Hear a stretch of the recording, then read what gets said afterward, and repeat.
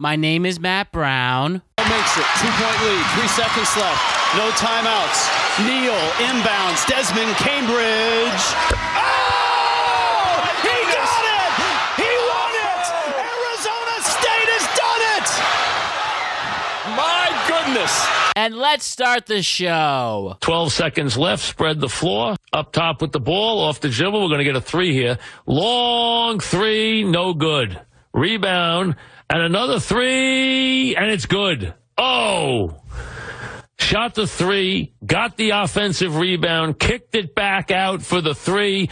They hoisted up. And Cincinnati. Oh, my God! Oh! With 0.2 of a second left. I got to see if it's good. He banked it in from like 50, 60 feet to tie the game.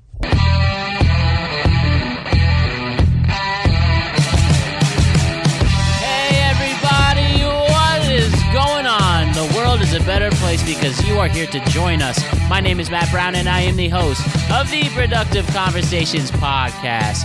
It is Thursday, March 2nd, 2023, and we have an amazing, absolutely amazing productive conversation for you, talking all things men's college basketball as we approach the conference championship tournaments. But before we talk all things men's college basketball and we take a step up from last year's men's college basketball coverage, I just want to remind you to like and subscribe to the Productive Conversations podcast on all podcasting platforms and YouTube. And don't forget to check out exclusive content regarding the show on productiveconversationspodcast.com. And don't forget to check us out in the world of social media. We're on Instagram at Productive Conversations Podcast, Twitter at ProdConvoPod. We're on TikTok at Productive Conversations. So this is the first episode of March 2023. It's already March. We're already in the third month of the year 2023. And yeah, February went like that. It really, really did. And with March comes a lot, and I mean a lot, of quality content and a very busy time for this show. We have March Madness, obviously, and we're getting prepped for that this month. The start of baseball, the Oscars. So much to do, so much is ahead of us. We have a very busy month ahead. And on top of all those big events, we have some other regular conversations with amazing, incredible people who are beyond regular. So we are about to kick off a very busy month for the Productive Conversations podcast, March 2023. So why don't we start with some men's college basketball coverage? And it is going to be a very, very good show. We started covering men's college basketball last year. Well, last year with the team, I did it the first year of the show by myself, and now we have a little team, and we have only added to it. So Alex Ranelio is back, Brandon Gutierrez is back, and we added Hayden Nather to our men's college basketball crew, and we will take you all throughout the month of March. So the way that this particular podcast is going to go, we're going through all of the conferences, talking SEC, we're talking Big 10, Big 12, Pac-12, ACC, and then we're talking next to those Power 5 conferences, we're talking about the Big East and the Big Sky and the AAC and the Mountain West and the Western Conference, WCC, the NEC, where my brother is a member, a conference my brother is a member of. You know, go Wagner Seahawks. So lots to do, and there's a lot to talk about, and there are some crazy stories. Obviously, the Brandon Miller story that is unfolding in front of our eyes, being the best player on the best team, and on the pursuit of the national championship. We know his firearm incident that we are going to get in depth with. We'll talk about other schools that really can make a push. Tennessee, Houston, Purdue's always in the mix. And teams that are underachieving and trying to get in by the skin of their teeth. Villanova, for instance. And, I mean, seriously, every single conference gets their fair share of time. We give very early picks. We talk about the Division I committee's top 16 teams and where they're projected to go in the tournament. And, yeah, as we get you ready to fill out your brackets, as we prepare for March Madness, we will start this month off with a very in-depth state of the College Basketball Union. So that's what it all is about today, talking all things men's college basketball in the NCAA. So why don't we do that? A huge improvement from last year's coverage, and we're going to be more in depth and have a lot more fun with it for the next month. So let's get to it. Brandon Gutierrez, Alex Ranelio, and Hayden Nadler. Let's talk all things men's college basketball right here, right now. Here we go. This is a very productive conversation. Men's college basketball this year, it has really, really lived up to the hype. We have the number one seed changing on a weekly basis. We're seeing the rise of these smaller schools making a push. We're seeing some what were former top schools having a humble year, Villanova, for instance, and so much fun in between. Conference championships are just about to take place, and let us talk all things men's college basketball as we approach Selection Sunday and get ready for March Madness. So with us today here in the productive men's college basketball. So we have Alex Ranelli and Brandon Gutierrez returning. What's up, guys? Good to see you again. How's it going? What's up, man? Happy to be back. Let's do it. Yeah. And then we have Hayden Nadler joining this team as well. Great to see you again, Hayden. Great to see you too. All right. So fun stuff ahead. And as I said, don't forget, 3 years ago, the tournament was completely canceled. And look how far, and we know what happened. There was this pandemic. And look how far it's come since then. And as I mentioned, it seems that I would love to you chime in. It feels that there isn't a real clear favorite in this tournament this year. I know people like Houston, people like Bama and UCLA, for instance, but it seems to be up for grabs right now. Don't you guys agree as a whole? Yeah, totally. Yeah, definitely. Yeah. Mm-hmm. So a lot of parity this year. So I figure the best way to go through it is go through these major conferences. Then, as I mentioned, then the D1 committee, since we're doing early enough, release their projected top 16, and we'll go from there and breaking down all these major schools and having a lot of fun with it. So let's go through each major conference and let us get you all ready to fill out your brackets in a couple of weeks. So let us start with the Big Ten Conference. And the Big Ten Conference, particularly this year, I think people would like to say it seems like this entire conference has like a solid 8 to 10 teams that can make it. We have Purdue making an impact. Indiana trying to make their strides with Mike Woodson, trying to give them legitimacy again. It seems Indiana really hasn't had that presence like they used to with Bobby Knight. Who would have thought like teams like Northwestern and Maryland doing really well? Iowa has been falling a little bit, but they're hanging in there. And then we have other teams that looking good and not so much the case, whether it's an Ohio State that is underachieving. Wisconsin isn't the same. Penn State has had a down year. A lot is going on in the Big Ten this year to start it off. So out of these schools I've mentioned and some others, which ones are really eye-opening for you guys, talking all things Big Ten right now? I mean, I think one of the schools that you have to look at too is Rutgers. I feel like they've had a pretty good year. They were usually known as a college football powerhouse, where they get the McCourties played at NFL there. They had before the whole domestic violence incidents. They had Ray Rice. They've had I've bet a lot of pros for the NFL. Rutgers, it's perennially known as a football school, but I feel like the last couple of years they've actually done pretty well in basketball. Last year, I believe they made the tournament as well. I even want to say they won a game. They won a game in the NCAA tournament recently. One of the last 2 years they've been pretty good recently over the last couple of years. This year they're 18-11 in the Big Ten.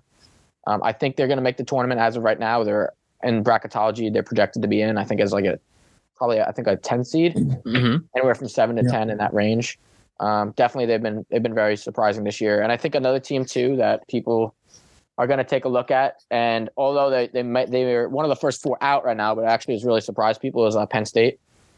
Micah Stroudsbury, their coach, they've done a terrific job this year as a basketball program. They haven't been very good in a while, so it's nice to see them kind of get back to relevance, be able to compete with a lot of these schools. They have right now, Penn State is they are currently right now for basketball. Actually, which is I want to say about 18-14 around there. Or they're around that. They're around 13-12. So, yeah, they've had a very good record this year, Penn State. So I feel like that's one of the schools where they have a new coach, Shrewsbury. Their coach could get another job offer after that to lead a big time program. He's done a great job at Penn State. With these conference tournaments, I mean, there's always a shakeup because you got a lot of teams that split the regular season record with these teams. There's a lot of cannibalism all through the conference. I think the odds-on favorite's always going to be Purdue. The way they're structured, He's been dominant all year, 21-12, blocking 2.5 shots a game.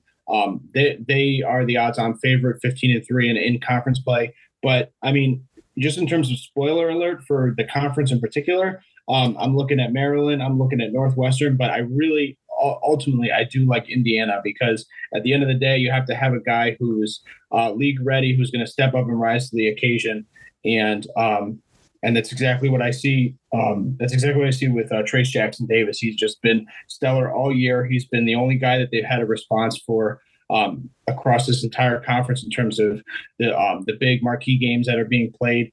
Every time I see him at Indiana Stadium, he's like just all over the boards. He's been dominant, 21 a game, 11 rebounds, 2.8 blocks. I think if you put him head-to-head with Zach Edey, whether it's the semifinal or the final for the conference tournament, I think they could play spoiler. Yeah, I'm actually all in Indiana this year too. I feel like they match up pretty well with any of the teams in the field right now. I feel like they could play spoiler. They have a NBA head coach, Mike Woodson, who I definitely feel like has really made them into a powerhouse. Like you said before, they have Trayce Jackson-Davis, who's been very good. They have a pretty good passer at Jalen Hood. Shafino, he can pass the ball a little bit. He's got some good lane on the court, good lane vision. So I definitely feel with those two guys, they could be a force to be reckoned with. And before we pass over to Brandon, I just want to shout out to Illinois too, because I looked down their win-loss column and they had some really surprising wins all through the regular season. So I think that they could really pull the firepower if need be when it comes to this conference play. Yep. So for like the Big Ten, I think the three of my bigger teams, I would say number one, Purdue. Big fan of Zach Edey. That team is amazing. I love watching him play. Big men are key important in college basketball, especially when it comes down to defense and offense. If you can dominate the box, you can really take teams out. But I think the only struggle Purdue is going to have going into the tournament is I think it's well known that when it comes to March Madness that it's all about the guard play. So I really think that Purdue's guards are going to need to step it up because they're not going to go against guards in their conference. They're going to go against like probably the top guards in the country. And that can be really shake them up. Zach is not going to be able to do that on his own. I think Maryland is another big one for me. They did pretty well in the conference. I think the conference standing is 11-7. I don't know what their overall is, but 29. They're a great team. Okay. And they're a great team. They know, they just impress me very much. And other than that, the one underdog team I'm going for, which I feel like they've made it so many times, and I think they're going to make it again, is Michigan. I think they started out rough. I think they're trying to found their footing now. They're tied up with Michigan, with Maryland in the conference. So I think they can put up a fight depending on who they go up against. But I think they can make round one. I actually feel like Michigan is on the outside looking in right now. They would probably be one of my first four out. I don't feel like they have enough quad one wins right now. And they're out of conference strength of schedule I don't necessarily love. So they would be one of my first four out. But depending on who you ask, that personally, I think them and UNC, I feel like would be two of my teams that are the first four out. Matt, UNC. Oh, go ahead. Oh no, I was going to say, Matt. Before we proceed, Brandon, do you want to check your audio a little bit? It's kind of muddy. It might be the AirPod. It could just be me too, but that's what I'm just here. It sounds a little fuzzy. Sorry, Matt. But you're good. You're good. But as you were fixing that, Hello. You're good. You're good. We'll take we'll fix that after this segment. But okay. Just finishing your point, Brandon. You were saying. Oh, yeah. So, like you were saying about UNC, I think just UNC was something that was unexpected from what we saw last year and how strong they were, especially with their senior players coming back. And you would think that team would do well. But I definitely agree with that. I think they're looking from the in out, and they're going to definitely get knocked out really early. Speaking of the Big Ten, do we think Fred Hoiberg is coming back as the coach next year? Because I feel like they're going to look at the Nebraska's going to look for a new coach next year. Fred Hoiberg has not done the job in Nebraska. He's honestly his overall record there is pretty lackluster, and I feel like they could be looking for a new coach next year. And they can't win when they're not on their home court either. They're really bad at having a tough time there. Like, do we feel like one of the guys maybe from the NBA, previously assistant? Like, I mean, Quinn Snyder took the job. It could happen. I definitely think another thing we can look at is if it depends on who after the tournament, if any of these coaches, because I definitely think there's going to be a couple of coach stir-ups that are going to happen. So it depends on who they can get at that point and the strength of their program. I think Nebraska's not really – it's not a hot marquee landing spot in basketball, so it's kind of hard to entice a former NBA guy. I think that this is one of those grassroots from the ground up organizations, so I think they're going to have to get a local guy or someone who's made their inroads through the lower D1 and D2 programs. Mm-hmm. Yeah, no, I mean, right now, Fred Hoiberg in his 4 years is 39-81 at Nebraska, and that's just not going to cut it. I mean, that's – not saying they were ever a basketball school, but that's pretty rough, right. Especially when you see the job what the guy at Penn State has been doing right now to turn them around. All right, we're gonna. Oh, sorry, Brady, you finish your point? No, I was just gonna say that the difference between the difference of program. Penn State, very big, well known. I think that it's everything against Nebraska. It's exactly like what Alex was saying. Smaller program, not really where anyone really wants to go to school. Big players are not even looking at Nebraska, so it's kind of like a downhill fight for that head coach. So. Yeah, but the last time Penn State made a tournament, the last time Penn State made a Final Four was 1954. They had their last NCAA tournament appearance was 2011, so it's not like they've had a ton of success either at Penn State. Yeah, and it's not the 70s Nebraska anymore. They got huge NFL players from there, but times are changing, and it's all about with NIL deals. But it's free agency at this point. So how much can you really pay these players? And we're gonna quickly take a very quick break to fix Brandon's audio, and we'll be back in literally a second. All right, we fixed Brandon's audio. The power of technology, right? Great to see you, crystal clear. So as you were talking about North Carolina, might as well switch to the ACC really quick. So Duke. They're not a team to hate anymore, despite being undefeated in the post-coach, despite being undefeated at home in the Coach K era. After UNC got their last one against them, they've been rocking and rolling. We mentioned the Tar Heels. Looks like they'll be able to sneak in the tournament, but it'd be nice to secure it with a great conference, with a deep run in their conference championship. But other teams to notice, Miami's been doing really well this season. At one point, I believe they were a top 5 team at one point being ranked. We have Virginia playing well this year. Clemson trying to make a push. And some other teams that look like a complete joke. Louisville has lost their stride since their big scandal. 4-24. They're terrible. Really bad. Notre Dame has had a tough year. Georgia Tech, even though they haven't really been a good college basketball school, but mainly the North Carolina teams are staying in it. But obviously the big one is Pittsburgh this year, and I believe they can be a team that can make like a deep Sweet 16 run. But going off more of what UNC's been doing, how do we feel about UNC and Duke first? They were both Final Four teams. UNC made it to the made it to the championship, and ultimately won the thing. And do we see them repeating as champions, or at least making a deep run with their head coach, who's been impressing? And I should know this; he's blanking my mind, but Hubert Davis. Hubert Davis, but Hubert Davis is the coach for UNC. The coach for Duke is coach for Duke. John Shire. John Shire, yes. So what do we think about these two teams that were Final Four teams last year? I mean, UNC, like I said, has really been a disappointment this year. They have not really brought the same fire, especially when they had a lot of returning seniors. So they've really been a disappointment a little bit last year. Maybe they're going to get going. If they beat Duke, they get another quad win on their resume at UNC. That could be the game that gets them into the NCAA tournament. But right now, if they don't beat Duke, I would say they're one of the first 4 teams out. Like they only have one quad one win right now. Their strength. They're I don't exactly love their I mean, the only thing they have going for them right now is that they have the 18th best out of conference schedule and a 17th strength schedule overall.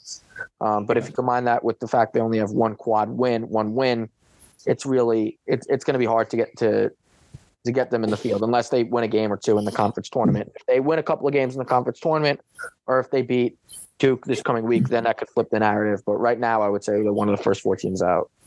Really? Yeah. I want to hand it over to Goo first on this one.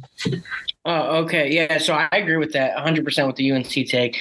I don't know what happened to them, especially with Bacot, I think it's Bacot, Andre Bacot. Bacot. Yeah, Andre Bacot. He has had one turnaround season. I don't know what happened. He went from being absolutely phenomenal last year to this year not looking very comfortable on the court. UNC is going to struggle. I think I don't know what they have to do to make it to even make it for like far into the tournament. Duke, I feel like is still pretty good. I think they're in their rebuilding stages.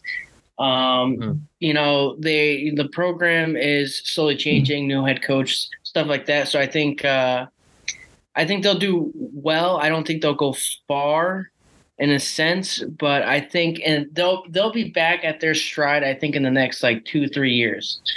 I think go ahead.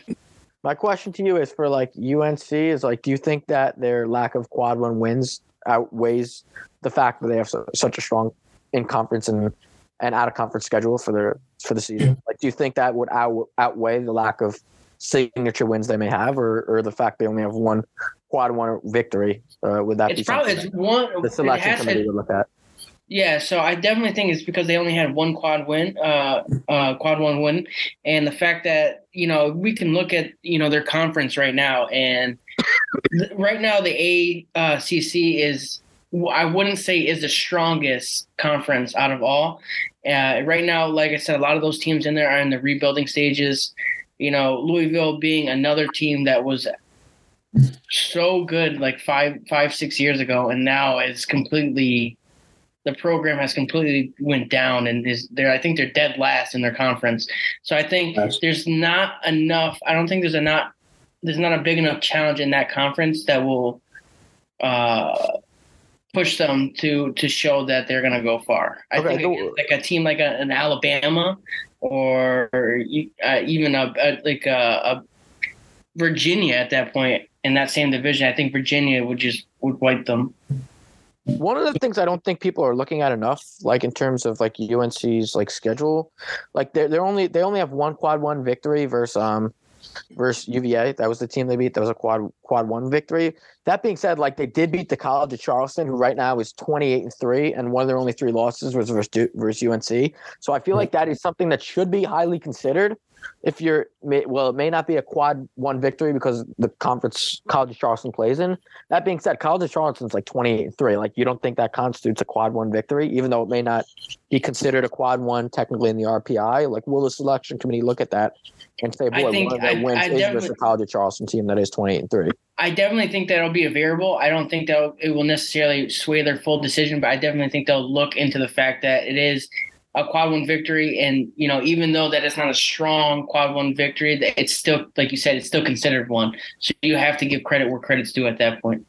Yeah, I mean, technically right now, like I think because I technically think College Charleston right now is in the quadrant 2 because of the conference they play in, but it technically should almost be considered a quad 1 because of their record and what they've been able to do this season. How do we like Pittsburgh and Miami? I really think Pittsburgh can make a deep run. They know how to score, really good on defense. I think they've been really impressing me, especially over the last couple of weeks.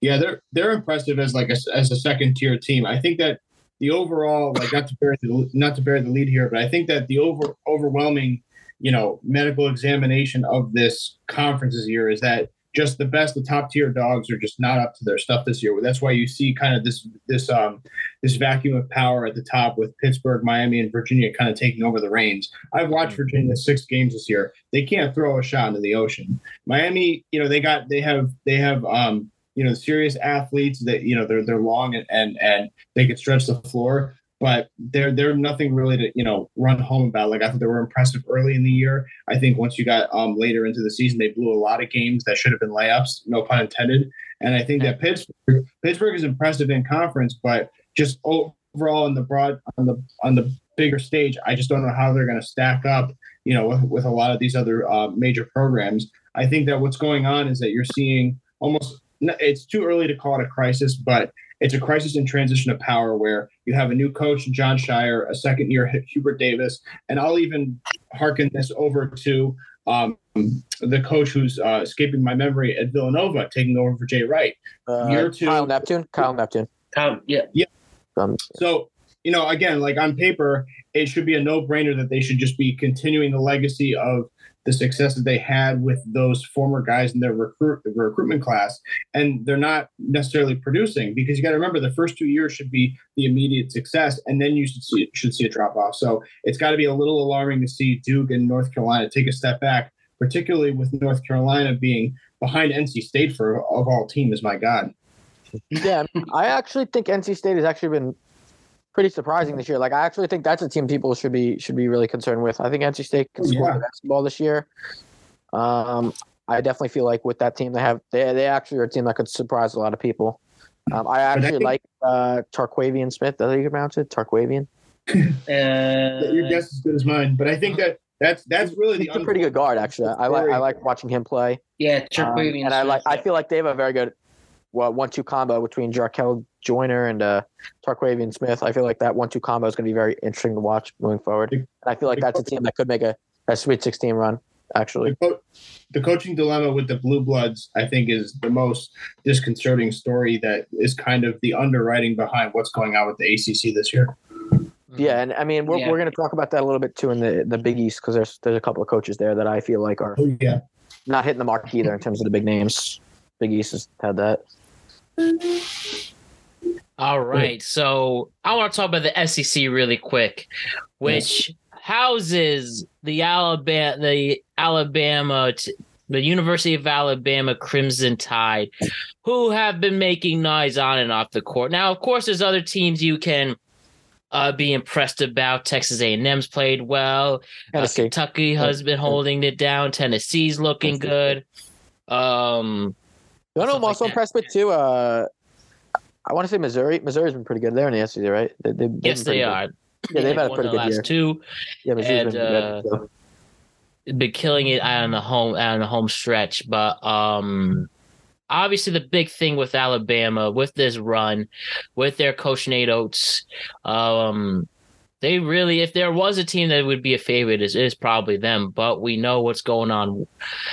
They've had one of their players, Darius Miles, who was allegedly a part of this homicide, when he is detained at this moment, and their big player Brandon Lee, who allegedly brought the gun. Now Darius wasn't the one shooting it. I guess it was. Brandon Miller. Sorry, did I say Brandon Lee? Whoops. Brandon Miller allegedly was a part of this plot as well. Now I can't remember the third person then who allegedly pulled the trigger, but obviously a mutual friend with Darius. But despite all of this, Brandon Lee has been playing well all season long, and people have compared him to a young Kevin Durant. And the big thing here is, are they going to let him play? It seems like that both Alabama law is protecting him from not getting charged, and the school itself, the athletic director and president, are letting him play.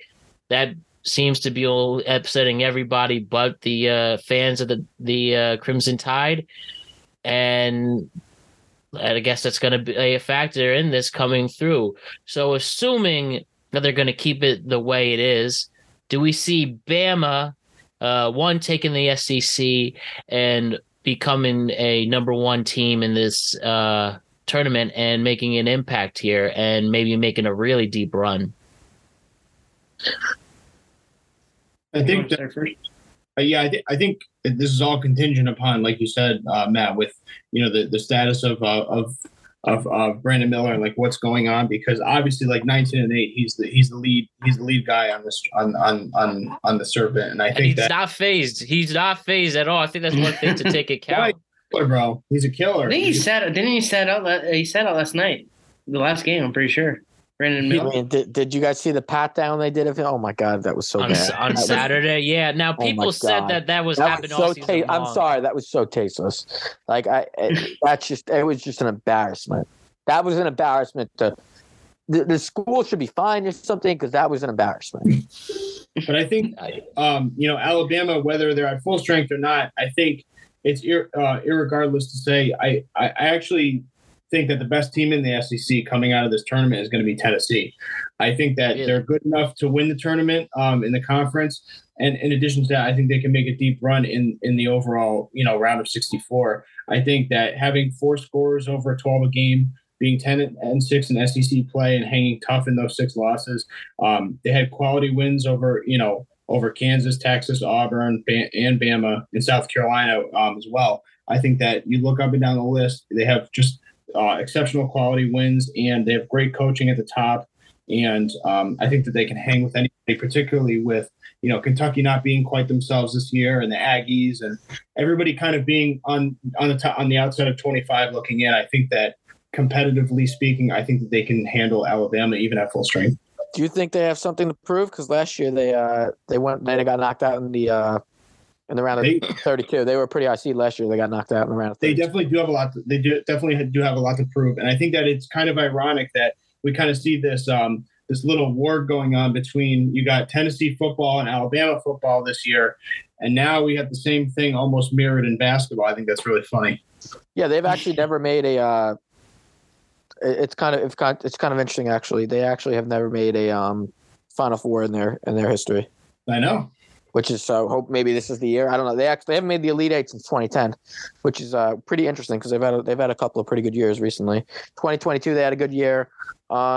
The 2018, 2019 they were in Sweet 16. Yeah. So hope maybe this could be the year they turn it around. But I feel like do you feel like they're going to be weighing that pressure on them because the fact they're having a big run? Look, Rick Barnes has been around the league for a long time, and I think that his time is now to kind of cash in and collect. And I think that he has the team in the roster to do it. Yeah, no, I agree with you on that. He had a great run at Texas too, so he's a highly reputable and respected coach.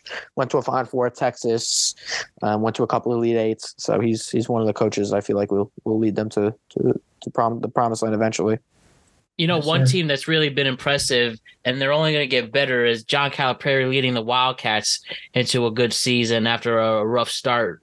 But allegedly they have the best recruiting class coming into next year, and I think it'd be essential for them to make a deep run too. Do we see anything going on? Well, they're gonna have something major to prove last year, coming off that loss to St. Peter's. They're gonna be definitely. They're gonna be coming in like really with a guns a-blazing. So that's definitely a team to watch for sure. And how do you feel about Kentucky going into the next year? Going into next year? I don't know if I think they have the number one recruiting class. I could be very biased. No, I definitely think that, they have a strong class going into next year. I think they'll definitely be like a top 5 team with the people they're picking up. This year, I think they definitely have something to prove since the St. Peter's loss that ruined my bracket last year. Then we all. I think the big thing with Kentucky is they're coming up. I think they're coming off. I think they're on a 4-win streak right now. So I think they're in a good state. I think they got a positive mindset. I think they know that they can win. Big thing, like I'll mention again, I think it's really going to come up to those Kentucky guards. They need to play consistent, and they need to score. If they score and they play consistent defense, I think they'll have a good chance of making it back to like the Sweet 16, maybe the Elite Eight. We'll see. Well, I think this is critical. This is a critical time for Calipari, because I hate to say a guy who's a Hall of Famer himself like being on the hot seat, but it's just they've really had a precipitous downfall in the past 8-9 years, just not being competitive the way they used to be, and I think it's proof in the way that you see Alabama rising up and you see Tennessee holding their weight, and all these other teams that used to be afterthoughts in the SEC kind of filling that void. I think it's a huge distraction for Calipari. I think that this is kind of a year where you at least make up for the sins of last year, try to get into the second round or, into the Sweet 16. And if not, you go into next year with a full head of steam and you really put it all out there. Yeah, no, I agree with you on that. I mean, Calipari only has one national championship at Kentucky. Yeah. He's really, honestly, he's only had one national championship and only one other. The two Final Fours. But 1 year we had the team with Anthony Davis, and that team that went 38-1 and lost. They didn't even win the national championship. So I feel like he has been a little bit of a disappointment in the in March Madness. I feel like, actually, where he hasn't won quite as much as what you would think for a guy who supposedly is thought of as one of the greatest coaches in college history. Agreed. Yep. All right. So let's go to the West Coast right now, and let's talk about the Pac-12 with a hot Arizona team, for instance. USC has been making some strides. UCLA, who, spoiler alert, I'm going to pick to be the national champion. They've won 8 in a row with some players who I think will make strides in the NBA. This Pac-12 team is looking really, really good as a whole in the conference, at least with their major teams, at least with their top teams, I should say. Are you guys excited for the Pac-12 like me? I'm not a huge fan of the Pac-12. I feel like it's a little bit top-heavy with UCLA and Arizona. Mm-hmm. The rest of the conference as a whole has been really, really down. You have Cal right now. It was 3-26. Oregon State, 10-19 after that one miraculous run they made to the Elite Eight. They haven't done anything besides that. Stanford's been pretty inconsistent. Colorado's been down. Like, pretty much the entire conference has really been down, with the exception of the top 4 teams. Like, the rest of the conference has been really a huge disappointment.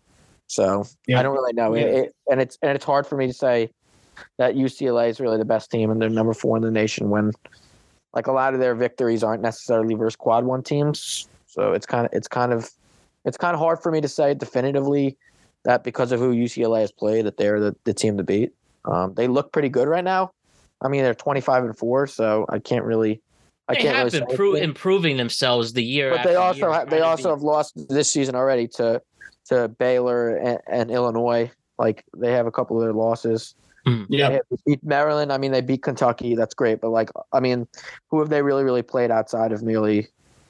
Like, I can't name one quality win from UCLA. I think you took the words out of my mouth. And they lost to Arizona too. They lost to Arizona, USC, Illinois, and Baylor. And Illinois has fallen from where they were at the beginning of the year. Look, I mean, I would say that I'm a huge Mick Cronin fan. I liked him at Cincinnati. I believe in him as a coach for UCLA. I like Jaquez as a senior. I think that despite having the quality wins, I think that their resume still holds, and I think that they're going to, thrive even as a number 1 seed, whether that means, advancing through the Final Four or not. But again, like you said, they're very top heavy. It's really just, a 3 or 4 man conference. And I think that the only team that really surprises me that I have questions about is Arizona State. But I know what their ceiling is. I know that they're kind of a 3rd round exit. I just think that they can make some disruptions and some noise in this conference tournament. I think that this is really between Arizona and UCLA, and I would give the edge to Arizona on the broad scale of the tournament. Yeah, I would give it to Arizona too. But Arizona also almost lost last year to TCU in that 1-8 game. So it's really, they haven't had a ton of success in the tournament recently, Arizona.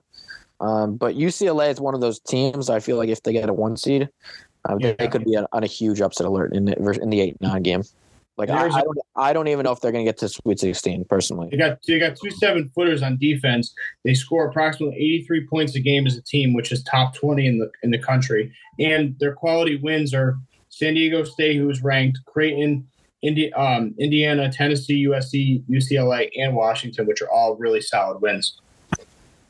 Yeah, no, I agree with you on that. I think UCLA though, I feel like is a team that should be looked at.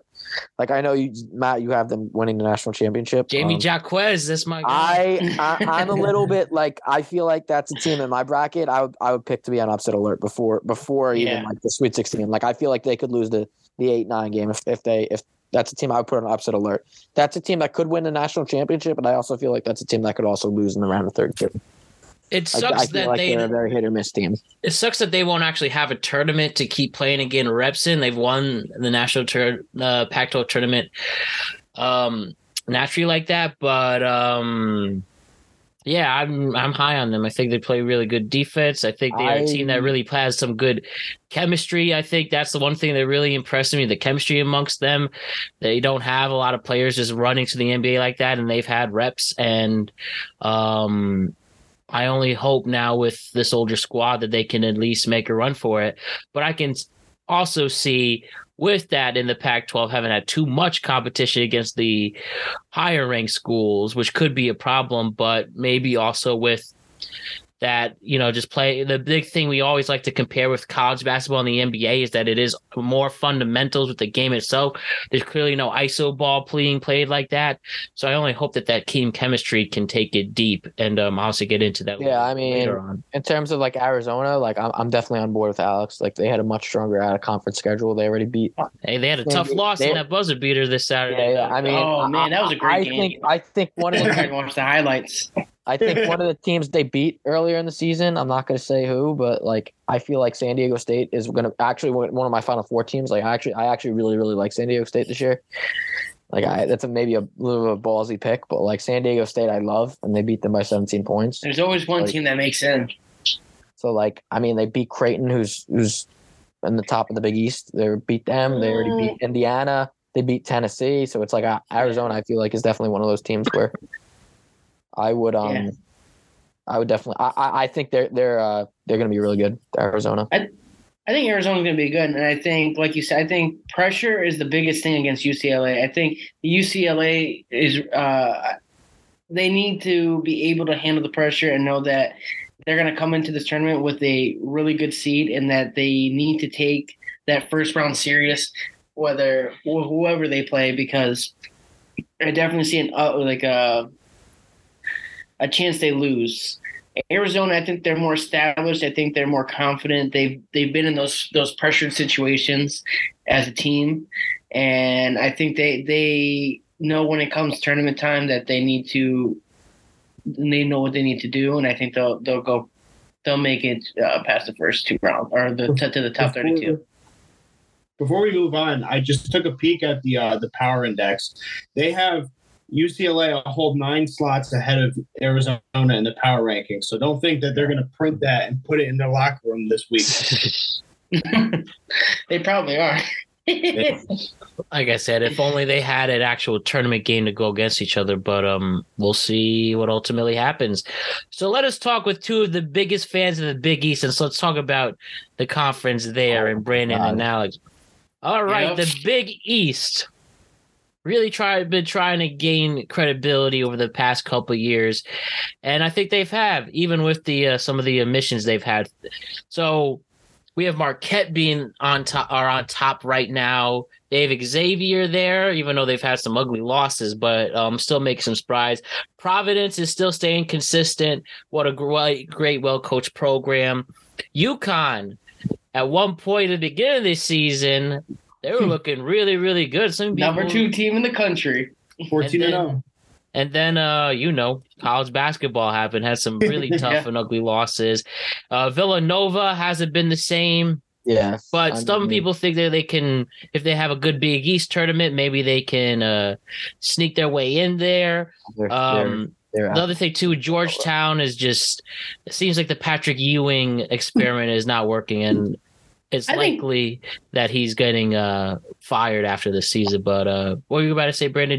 I think he's making his way in the right direction. I think he needs more time. I think it's hard. You got to understand he's coming to the program where Georgetown wasn't anything great to come from. And I think he's taken the talent he has and he's done the best he can with it. I think if he was able to get better top recruits, I think Georgetown would be a better team in the Big East. Oh, yeah. And you got to also look at how strong the Big East is and the teams that you're going against on a consistent basis that, it's hard. I think the biggest story of the Big East, in my opinion, has to be like how disappointing some of these teams and coaches have been. Like Kyle Neptune was supposed to be a great hire at Villanova. He's been an incredibly bad disappointment. Shaheen Holloway at Seton Hall was supposed to resurrect them when he took over from St. Peter's. They've been incredibly disappointed. And don't even get me started on St. John's. Mike Anderson has been not the same. Oh my God, they have one of the best centers right now in the Big East, and Joel Soriano. They have Posh Alexander. Like that's my team from New York, one of the biggest teams in New York, St. John's, and they've just have been like just very disappointing. They haven't made the tournament under Mike Anderson. He should be gone after this year. And also, like it looks even worse with Kyle Neptune that they haven't done well at Villanova. Being that the predecessor Keith Ergo at Fordham is currently like I want to say 23-6 at Fordham right now. They're one of the top 3 teams in the Atlantic 10. They've been extremely good. So it makes Kyle Neptune look even that much more less impressive that someone just took over after you and is actually even better than where you were the year before. So I want to turn a negative positive. I want to give some love to Shaka Smart at Marquette though, because he's really done one. Oh yeah, Shaka Smart's done awesome at Marquette. Yeah, I agree with you on that. Yeah, he's got great guards, man. He's a great coach for guards. He knows what he's doing. Very fast paced team, man. Sean Miller at Xavier has been really good. Yeah, I agree with that. Yep. Yeah, Sean Miller. My only thing with Xavier is, like I said, sometimes they have had some really bad losses in there. I mean, like losing to who is it? Was it their loss to Butler was really surprising a couple of weeks ago. Sometimes they've had trouble holding. They lost to DePaul. Yeah, to DePaul. I mean, that was a very destructive loss right there. I don't know how you lose to DePaul, but yeah. Do we think that in this tournament that has historically have had some really ugly upsets, could they be on upset alert despite a mixture of really good success along the way? So honestly, yeah, they are. But I honestly think like you can't look too far into that DePaul loss either because they did play them again and they absolutely didn't dominated them. I think it was just a bad night of basketball for them. I just think it comes down to consistency level with that team. They need to be consistent every night, and it seems to be not working all the time for them. And when they come up, and if for some reason, like they go up against Butler and they lose, but then they go up against like St. John's and they blow them out of the water like by 20 points. So it's college basketball. The team that I feel like should be on upset alert definitely is Providence. They barely even beat Ryder, and he was in our conference. They only beat him by 1 point. They lost to St. Louis. They've lost to TCU. Like they should be on upset alert in my opinion. Yes. Agreed. I 100% agree with that. I mean, Providence has also some really good wins too. Like they've beaten Creighton. Like they beat Creighton. They beat UConn. They beat Marquette. Like they have some pretty good wins. So they'll make the tournament. Providence. I just feel like they should be on upset alert. Who do you think is going to ultimately? I think ultimately the point of order here is that I just think it's a toss up across the top of this conference. I think there's we're splitting hairs when we're trying to grade and make understanding of the wins and losses with these because there's a lot of cannibalism in the Big East. A lot of these teams, they get a chunk out of one another, but on, against the field, they perform well out of conference as well. I think that right now, if I had to put my money on a team to win Big East conference tournament, I would actually put it on Xavier. Oh, I put it on UConn. That's what I put it on. Well, okay. Well, I would put it on Xavier. You're the man. In the championship, if I have to be honest, if I have to be objective, but ultimately, I think that the most road ahead would probably be UConn in the tournament of 64. I think that Marquette is really, really phenomenal team. I think they're like number 5 in the country in assists per game, which means they spread the ball. They're selfless. They have 4 scores over 12 a game, and they have really quality wins. So I think that with what Shaka Smart's doing, I can't rule them out either. I think that there's just so much parity at the top of this conference where it's going to really make an amazing time for 2 weeks from now. Yeah, no, I agree with you on with Shaka Smart though in terms of coach. I think he should be at the long list of coach of the year. Yeah, and I want to give love to that big from Providence, Hopkins or what's his name? The Providence big? Yeah, the big man. Hopkins. Bryce Hopkins. No, that's the point guard. O'Hare? Talking about? Oh no, Hopkins. He said Bryce Hopkins, right? Bryce Hopkins. No, Bryce Hopkins is the guard. Well, either way, I'm forgetting his name at the moment, but he's had a great year. I want to give him a shout out to Mr. MIA. All right. Let me go. Quickly transferring over to the Big 12, we have Kansas, the reigning champions, just picking up where they left off, feeling good. Texas has been making some strides. Baylor's been really good, and Kansas State. Oklahoma was looking really good, and they have collapsed at the towards the end of the season. When it comes to the Big 12, is it just going to be a battle between Kansas, Baylor, and Texas? Maybe Kansas State can make some strides too, or do we see this going in a different direction? I think this division's. I think like he was saying before, top. I think this is another division that's top heavy. I think really the big three: Kansas, Baylor, and Texas, and then you have Iowa there that I have as like a kind of a sneak pick. Iowa State, but yeah, I definitely think Baylor or Kansas are the ones that you really look at in that division. I think Baylor's like 22-8. Yeah, they're at home. They're insane. I think they're like 14-1 or something like that. They're a great team, and I think they have the willpower to make it into the tournament. And they've established in the past that they've done it with ease. Yeah, don't forget about TCU as well. TCU's had a pretty good year under. TCU. Yeah, under Jamie Dixon. Jamie Dixon, former coach at Pitt, has done a great job at TCU. Yep, definitely. I think the only thing with TCU is they had a little bit of a struggle inside conference play, but other than that, yeah, their record in conference play. I mean, they are 8-8 conference play, so yeah, but TCU always somehow makes a little bit of a show in the tournament in the 64. Yeah, TCU basketball last year. I want to say they lost to Zona in the 1-8 game last year. I want to say they almost forced it overtime. They had a very good run last year. TCU. I think there's another conference where you could see like a TCU or a K-State upset the top dog in the Jayhawks in the conference tournament. But I think it really comes down to really just Kansas, Texas, and Baylor actually having the long haul wherewithal to make it to the round of 8 or 16 or something. I think that this is a really loaded conference. I've seen a lot of great games this year where it came down to OT and to the final seconds of the fourth quarter. I think that a lot of these teams are really well coached. I know the coach for Baylor, Scott Drew. He's got championship pedigree at this point. Yeah, he beat Gonzaga. I think 2 years ago. They won the COVID bubble year, right? Yeah, they beat the Jalen Suggs team, but they also beat him earlier this year in a special exhibition. And I think that Bill Self as well, I think he's looking to repeat and kind of cement his legacy. So he's going to have that chip on his shoulder too. Yeah, I mean, I like Kansas State actually too. I feel like that's another coach of the year candidate that they have for Kansas State. Kansas State? Their first year guy, Kansas State. I want to say it was I'm trying to think of that coach. Jerry. I want to say it's like Jerry someone or. Well, yeah, they're. I watched that game.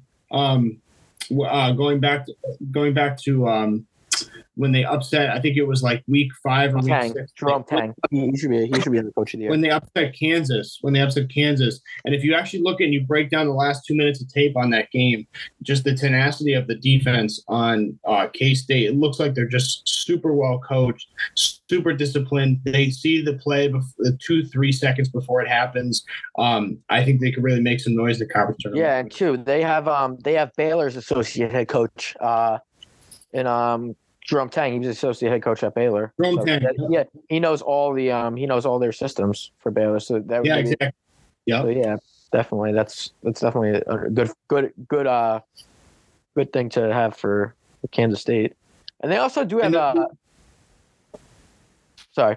Oh, sorry. Yeah. So I'm looking at the quality wins that obviously like Baylor Baylor beat TCU, Texas, and Kansas at twice. and then they beat Gonzaga and UCLA, which is just like unheard of. Yeah, Baylor's. Even the Virginia loss with TCU, it's like you can live with that because at the end of the day, you have senior guard leadership with Adam Flagler.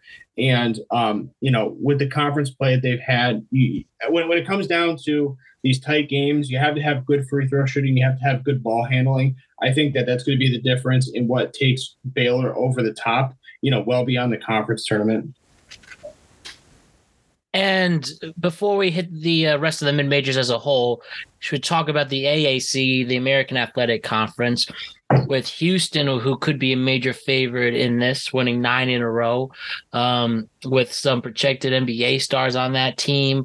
But also Memphis has been playing well. Tulane will always make a stride.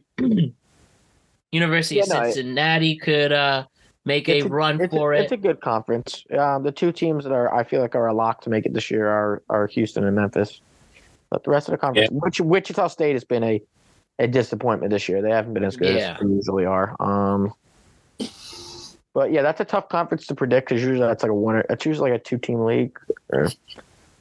I feel like that conference as a whole has been a little bit weaker than whereas opposed to other mid-major conferences such as the Mountain West have picked up the slack, where that will be like a 3 or 4-team league as opposed to the American AAC, which is only going to get 2 teams this year. It's been a little bit weak, but if you're going to look at the mid-major conferences that have really been very, very good, I would say you have to look at the WCC and the WCC and the Mountain West have been 2 conferences. Mountain West, yep. Mountain West, yeah. The Mountain West has 3 teams right now that are going to make it. Probably you have San Diego State, who's honestly a sleeper team for the Final Four. I actually really like San Diego State. Boise State's 22-7, Nevada's 22-8, and Utah State's literally right there at 22-7. So you have 3 or 4 teams potentially make it, and New Mexico, even though Mexico's not going to make it because they have a 7-9 conference record, but they're 20-9 in the year. If they didn't have a couple of losses that killed their season late, they probably would have been playing for an NCAA tournament right now with Richard Pitino, Rick Pitino's son, as coach. So the Mountain West has been extremely strong, and I definitely feel like that's a conference that we're going to look at. But yeah, outside of really Houston and Memphis, I don't really feel like the AAC has been as great as it has been in the past. Yeah, definitely. I think Houston is definitely a top 4 team. Yeah, Houston's number one in the country right now. Number one in the country for defense. Houston's incredible. Yeah, it's always been like that though. Houston is just a team that's ran the AAC for and they have Kelvin Sampson, right? He's a great coach. Yeah, I love Houston too. That's a team that can. That's a no-brainer team right there. That's a team I don't think I'm going to pick them in the Final Four because I feel like it's very hard to pick the number 1 team all year season to make the Final Four because of the parity. But if I was just going based off knowledge and whatever, I would probably say that Houston is a team you should pick the Final Four. What sells me is the defense. It's just that number 1 defense right there, and those guards and all that.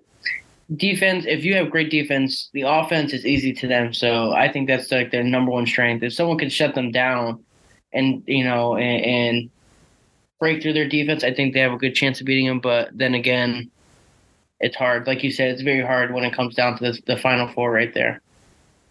Well, that's the difference. It's like when the game slows down and you get into the second round and whatnot, round of 32 and 16, it's like you have to find ways to manufacture shots. And I think that this team can do it. They do have shooters, but what they resort to and rely on is the fact that they have 4 guys that can get you stops. They're long, they're tenacious. They all have over a steal and a half on the season for the year.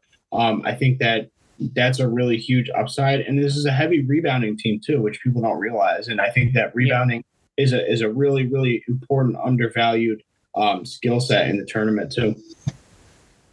branching off of the other mid majors, as Hayden mentioned, West Coast Conference and then the Mountain West itself. And the other teams I haven't mentioned, Gonzaga has been playing really well, and they're always a force to be reckoned with, even though they've been underachieving and had some tough losses in the tournament ultimately. But is there any other ones that have really impressed you? And also Mountain West, San Diego State, as you mentioned, is your a sneaky favorite here. But yeah, I have St. Mary's looks very good too. And is there, just thinking off the top of my head, is there any other conferences that have whether it's the American East? There's a couple of teams. There's a couple of teams that I can look at and say, like, boy, they've been really impressive. But like, I'm looking at myself. I'm like, College of Charleston right now is 28-3. Like they have been absolutely incredible this year coming out of the Colonial.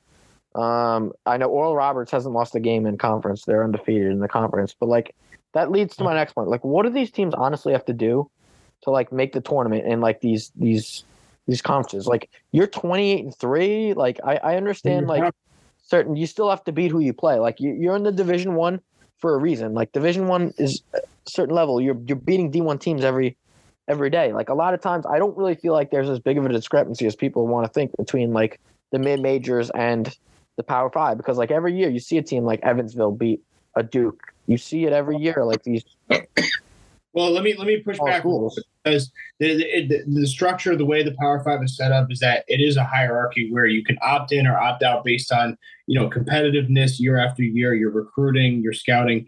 So I think that the eligibility becomes a race to get into those Power Fives, and if you're not, and you're in the recesses where you have to win your mid major and get your ticket punched to the tournament, I think that it resorts and boils down more to any given team beating a team on any given day. I think that's what you see in the NFL and you see in college football. But I think more particularly you see it in the tournament of 64 because, like you said, and there's not really much difference between the mid-majors. However, consistency is king. And if you don't have consistency through the regular season, that's the difference between the wheat and the chaff. Like, I mean, for me, it's just hard for me because I feel like you really have to go like you have to go. You pretty much have to go 30-0 to make the NCAA tournament with some of these schools. And like, I don't necessarily know that's necessarily right. Like, like even so, like I'll give you another conference like the Conference USA, like Florida Atlantic's 26-3. You have North Texas who's 23-6. UAB who's 22-8. Like, it's harder for a lot. But we remember those teams like year after year, making deep runs. Who was the team from the Missouri Valley that made a giant run to Loyola Chicago? Yeah. So like they wouldn't be, but here's the thing: they wouldn't be who they were if they weren't playing in the Missouri Valley Conference because they outperformed their conference. They made a bunch of noise on the stage. And they got hot at the right time, and sometimes that's all that is needed for these programs. Like I had an idea. Like I was thinking, like you almost like it's gonna get turned down by a lot of people, but like I had an idea where you would make like two separate tournaments, like one specifically for the top 50 mid-major teams, and then another like you'd split it into 100 teams. One specifically where the top 50 mid-majors would play, and then a number where you got the Power Five conferences. Where if it's over a certain enrollment, where they would play in one tournament, and then the winner of each of those tournaments would play each other to see the de facto national champion. That's what I had a proposal of an idea. I don't necessarily think that would gain any traction, but that was just something. So many extra games, equitable. So many extra games. That's the problem. Yeah, extra games.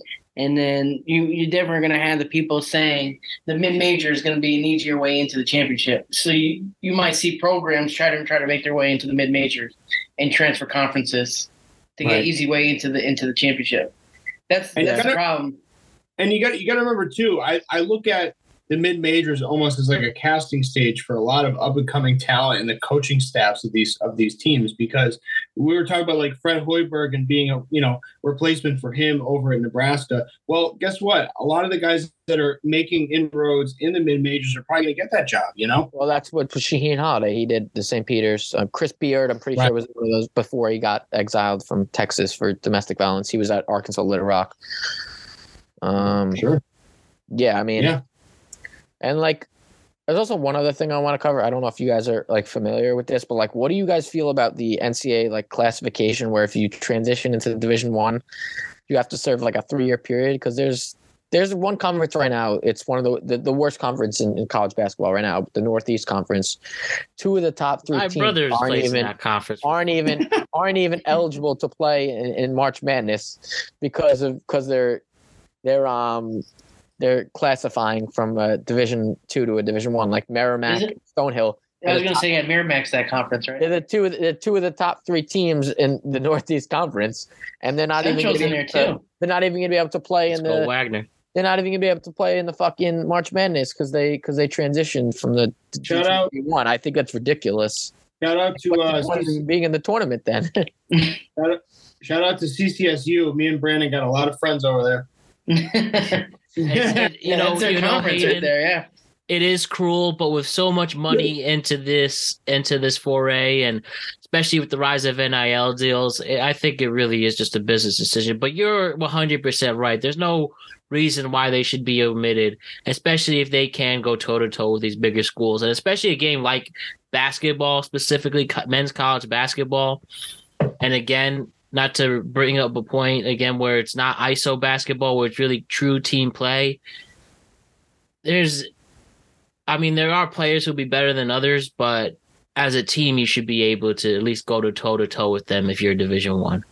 Like, I'm giving you like another school, like University of New Haven could be in the Northeast Conference right now, and they would probably be, I'm not even kidding about this, they'd probably be one of the top teams. How about Quinnipiac? Which conference is Quinnipiac in? Quinnipiac's in the MAC right now. They're 19-10. They're having a pretty good year.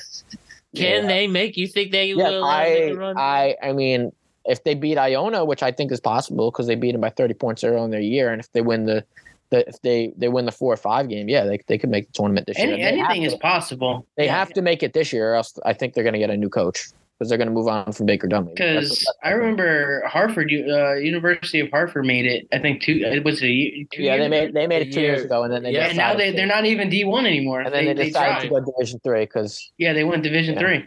Not saying anything against Hartford, Max. I know it's your all. No, it's fine. It's your points are valid. It was not a program decision. It was actually it was not a basketball. It was like a program decision. It was actually the school's decision. Yep. Yeah, the school made a decision. Yeah, the school made that decision. And guess what? That president announced this week that he's retiring. Like, it really is a cruel, sick joke like that. The minute you make the NCAA tournament for the first time ever, and then a few weeks later, you're going D3 for honestly an unethical and a terrible economic decision. Yeah, I was a tour guide for the school, and I really liked that job a lot. I couldn't imagine promoting that and telling that with parents. That's just, I don't know. There was a lot of problems with that because they had a lot of signees for the D1 program. Yeah. And they had to turn around and tell them saying, hey, well, you signed already and you're going to be playing D3 now. That's absolutely unfair. Like, it's a terrible joke. And we've had one player make it to the NBA and Vin Baker, and sad. And I'm sure Alex feels the same way. But quickly transitioned to here. Pretty much hit every major conference we need to. And I just wanted to break down the projected top 16 teams. Now, the Division I Men's Basketball Committee shares its top 16 teams every year, and usually these are pretty accurate. Now, it may change, obviously, especially with Conference Championships Week taking place, but usually these are pretty accurate. And as a whole, these aren't officially ranked from the AP top polls or the coaches polls. This is from the committee itself. And I figure the best way to do it is to go through each region, and I'm going to name the 4 schools. And do you think, 1, this is accurate, and 2, do you think any of these teams can make at least a deep run of some sorts? So if we start with the South region in Louisville, they project Alabama as the number 1 school. They think Baylor would be a 7th seed, Virginia would be a 10th, and then Indiana as a 13th. How do you feel about that? Fine with the 3. Indiana is a little bit iffy for me. Yeah, that's pretty low for what they've been changing around this year. I want to put them at 13th now. I feel like they're a little too high for 13. I would actually lower them, Indiana. Really? Why is that? Yeah, I don't feel like they're as good as them. 13 overall seed. 13, like I feel like I don't even. I think they're. You mean like? Do you want them? You want them like a higher, like closer to 1, or? I want them. No, I want them closer to. I want them out of the top 16. Okay, yeah, okay, I agree with that. So as a top out of the top 16 in general, but not necessarily as the. So yeah, and then the way they do this, these could be the top 4 teams in the region as well. This is just way they think from the Sweet 16. I should have made that clear before. Okay. So there could be a Bama 1, Bama 1, Baylor 2, Virginia 3, Indiana 4. Like, I don't know. I mean, I even feel like as like a 4 seed, like I don't like even as I don't know. I just feel like that's a little bit high. Like they haven't done anything this season that makes them like stand out.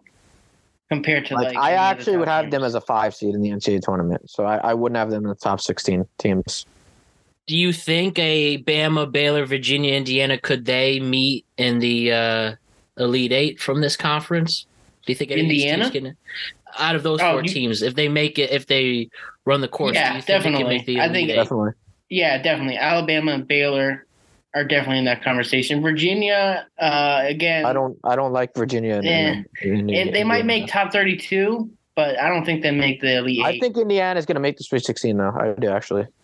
I think I could be mistaken, but I think you guys took the words out of my mouth. I think Tony Bennett and Virginia. I think they were the first team to ever lose to a 16 seed like 3 years ago. Yeah, and they also won a national championship the year later. Very next year, yeah. Against UMBC, they beat them, an American East team.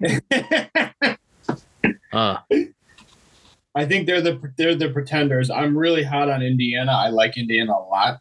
I think they're well coached. I think they're well disciplined. I've watched a handful of games of them this year. Beating Purdue was really big. I have a lot of faith in them. Now, moving to the Midwest region in Kansas City, they say Houston, Texas, Tennessee, and Xavier in there. I'm very high on Houston. Houston's the 4 out of those, definitely. Xavier's too inconsistent. Tennessee looks okay. Texas, I think just Houston's just overall way too strong. Now, Houston has to be the favorite, but if we're going to play spoiler here, which is what we do for entertainment, I would definitely ride with Tennessee. I'm definitely riding that orange wave. I think they're well coached and they're well. They got a lot of size and a lot of strength. So I'm rocking with Tennessee. Like, you see now the next one, the like West region is very tough for me because I feel like those are I would say probably the 3 best teams in the tournament. Like and then those schools in like the West Kansas, region Arizona, Gonzaga, like. Yeah, Gonzaga's number 1 in offensive scoring right now. I feel like those are I honestly feel like those are the 3 best teams in the country, in my estimation. That would make it a fun region, huh? Well, Gonzaga, I always have to grade them on a West Coast curve. I think Kansas and Arizona, the proof is in the pudding. K-State seems like a wild card. They could be anybody any given day, but I think that's definitely like 3 of the best teams right there, though. Yeah, definitely. I think Gonzaga, the biggest thing about Gonzaga is I think they need to be careful who they play. If they play a team that has a really solid center, I think they're in trouble. Like a big center, I think that will shut down. What's his name? Timmy. Yeah, Timmy. Yep. And that's an X factor for them. Because Timmy's a finesse guy too. It's not like he's going to be banging. He's got a nice throw. He's got like a nice little, like you say, finesse him. But you put someone big on him that can just tower him. He's not going to make those shots. There was a few games this year. It was St. Mary's and Baylor. They got him. 2 fouls within the first 10 minutes of the game, and Mark Few could not even recalibrate this team. I think they're so heavily reliant on him, and you saw in the first St. Mary's game early in the season. I think that they really have kind of like a superiority complex when it comes to that relationship, being the senior, in conjunction with the coach. But I have a lot of faith in Mark Few, but they definitely have to have some kind of course correct with how they handle things in the tournament. And looking out to the East region coming from New York City, we have Purdue, UCLA, Iowa State, and Marquette. Marquette is going to be a sneaker. I think a lot of teams don't understand the way they play. I think they're very aggressive. They produce a lot of pressure. I think that is like, if you don't really do your due diligence and watch how they play, I think they will steal a game from you. Definitely. We all really feel it for Marquette. I like this big wee spread. I do too.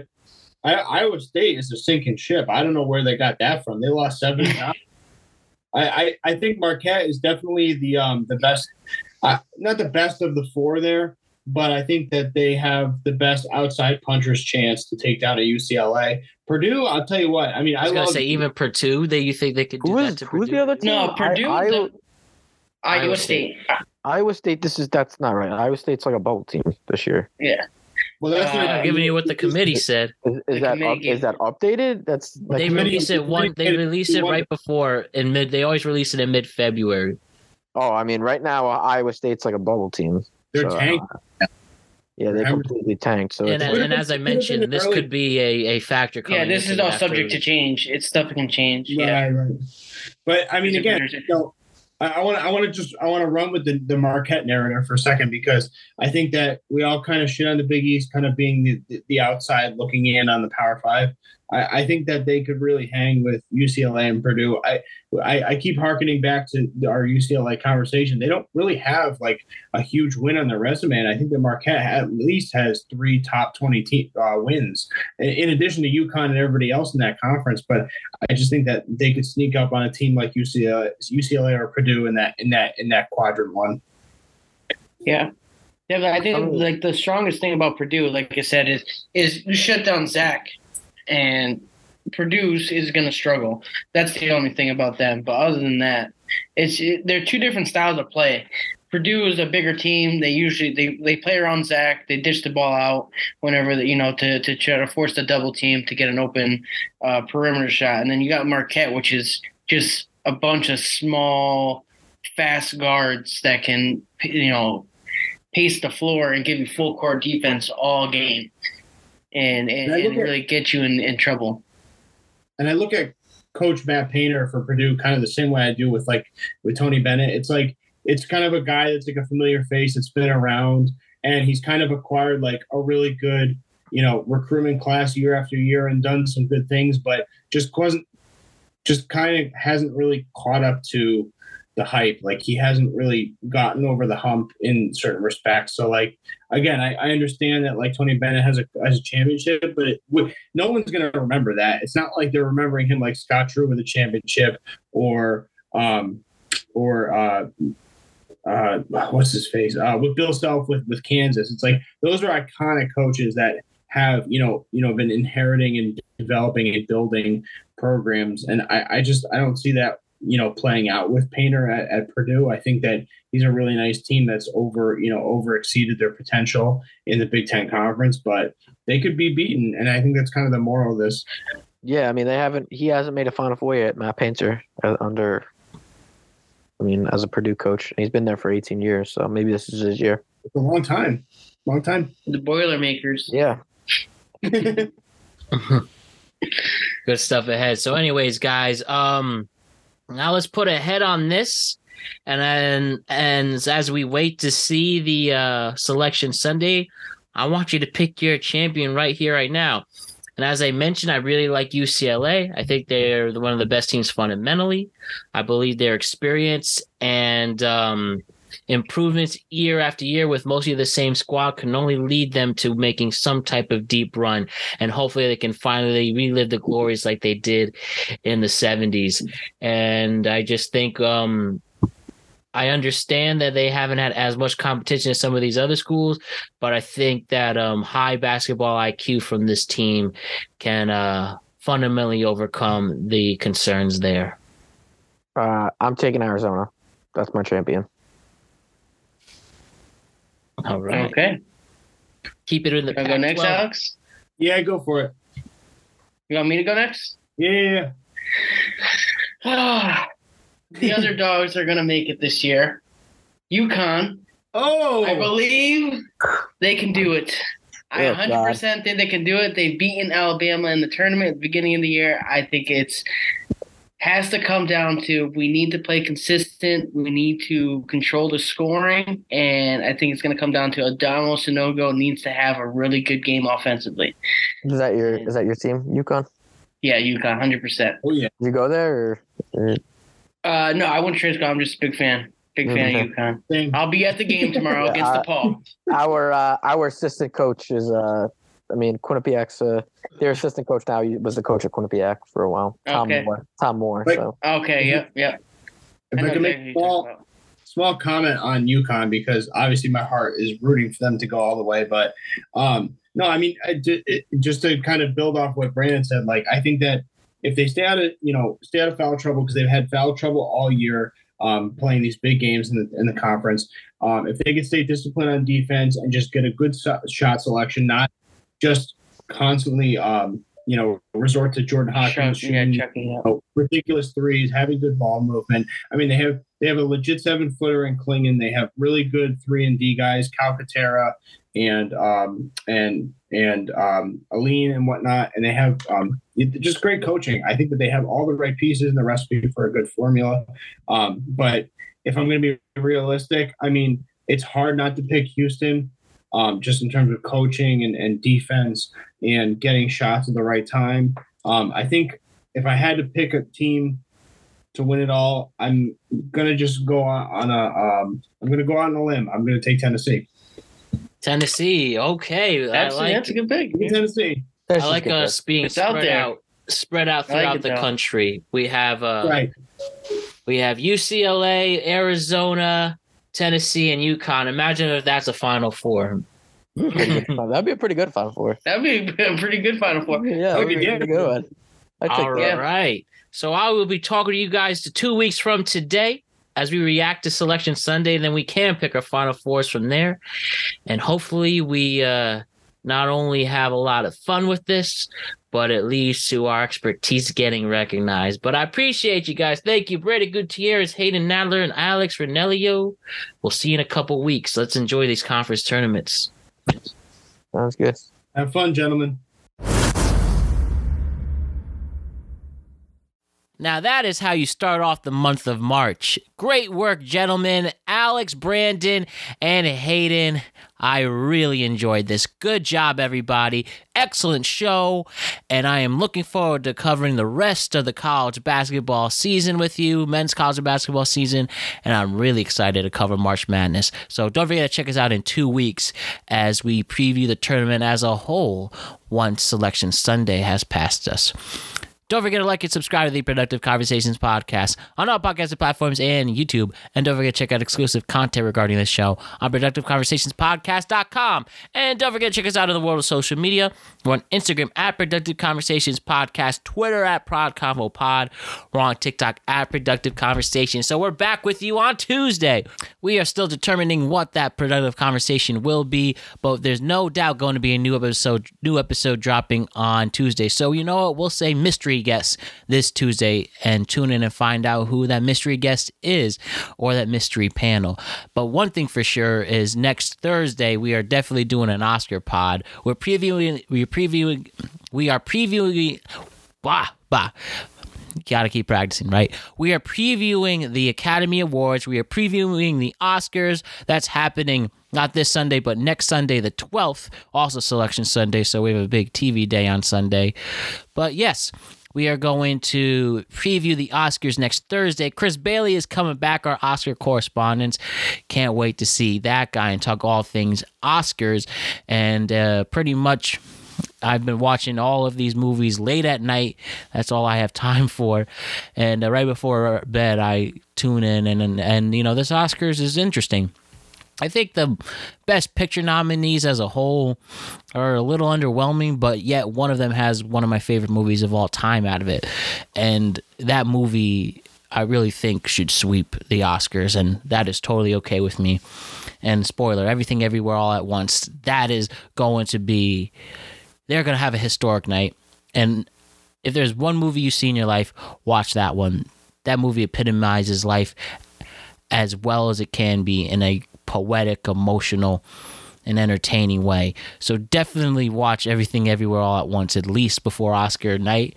And I'll defend why that should sweep. But, you know, the Banshees was good, and Tar, and Fabelmans for Best Picture nominees. I still have to watch some of the Oscar and the acting categories and writing, but I've been doing my homework, and I can't wait to get real in-depth with it. So Oscar coverage next week for sure, and then we'll throw in our mystery guest for Tuesday. So let's start our busy month of March on a high note. We definitely accomplished that, and let's keep going higher and higher from there. I hope everybody has a safe and wonderful weekend, and make sure you make some big moves. Spring is right around the corner, so let us enjoy this time we have together, and let us get ready for a great future ahead.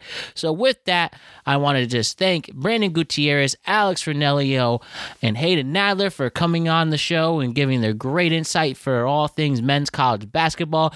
Thank you to Dolo Ren, a.k.a. Alex DeJesus, for all his work as our associate producer and producing incredible content for the internet.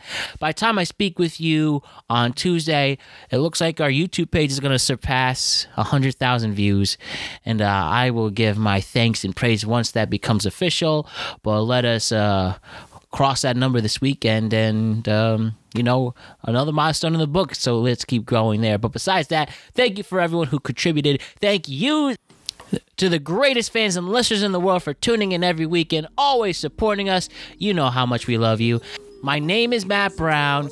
I am the host of the Productive Conversations podcast, and I will see you on Tuesday. Have a great weekend, and don't forget to check in on your friends and family. Peace! All she needed was some